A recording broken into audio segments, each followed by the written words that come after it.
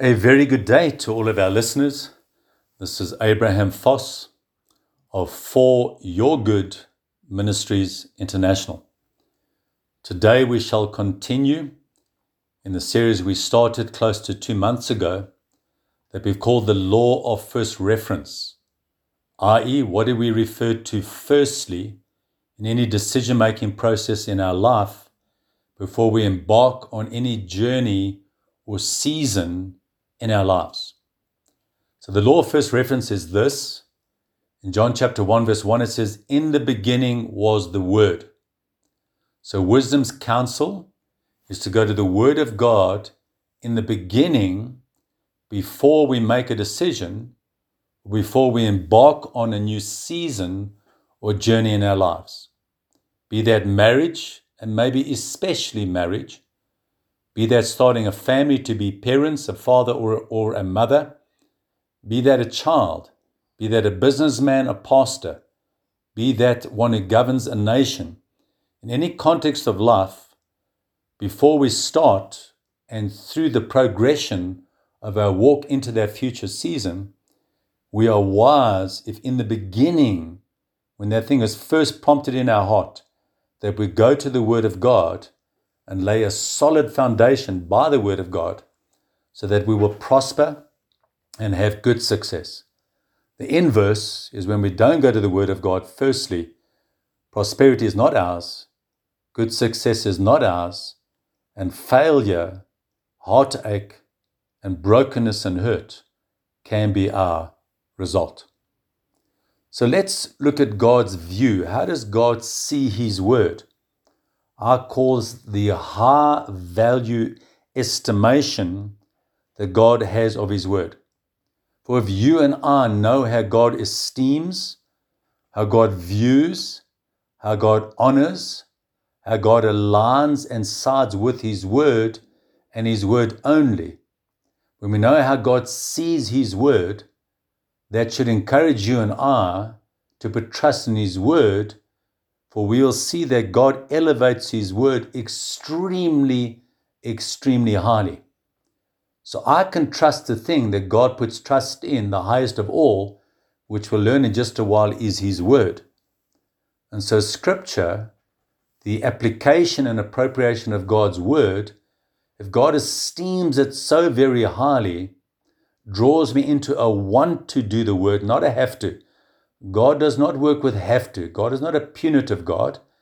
God is a God who loves us and encourages us to choose life that we and our descendants might live. In other words, we pass on a prosperous inheritance that leaves a legacy to our children's children's children's children and to those that touch our lives in the singular, in the plural, and in the broader sense we trust across the very planet that we call Earth. The Word of God brings about that result. May I say only the Word of God brings about that result.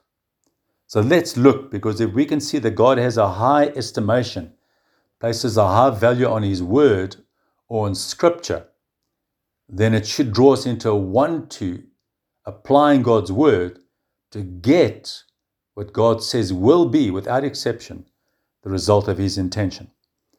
And so in Psalm 138 verse 2, therein lies a powerful, powerful scripture. Here the psalmist is saying, he says, you, he's now referring to God. Some translations say, you, O Lord, or you, O God. It says, you have magnified. Some translations say, elevated, or exalted, or esteemed. So you have magnified your word above all your name. Now, friends, that is powerful. God magnifies, elevates, esteems His word above all of His name. So He's God the Father, God the Son, Jesus Christ, God the Holy Spirit, God our provider, God our protector, etc., etc. God says above all of that represents His name or His names made into the name of God, He elevates or magnifies or esteems His word above all his name. Well, that's powerful.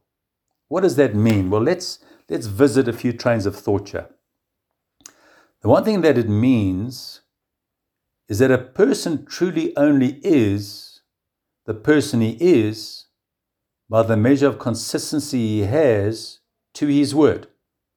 You no doubt, as have I, I've met people who their word diminishes their name. The value you have in their name is diminished because there's a lack of honoring of their word. So what God is saying, my name is parallel to, and my name is only effective if it is aligned to my word. So God has magnified his word above all his name. So we can speak about the name. We can even pray. Let's visit this thought for a moment. We can pray in the name of Jesus Christ, but may I say, if it's not aligned to his word, the name of Jesus Christ, as powerful as it is, and it's all powerful, is diminished or reduced to be ineffective unless or until it's aligned to his word. Now, I like that because it gives me a stake in the ground that I can build my life around.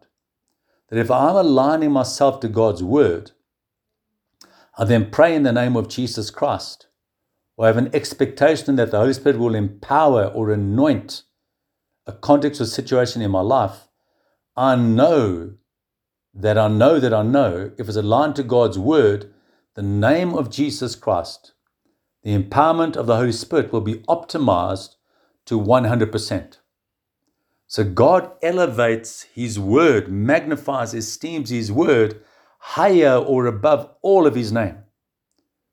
And so again, that we caution ourselves that if we're praying in the name of Jesus Christ, disaligned to his word, for he is the word, so disaligned to him, his name is ineffective.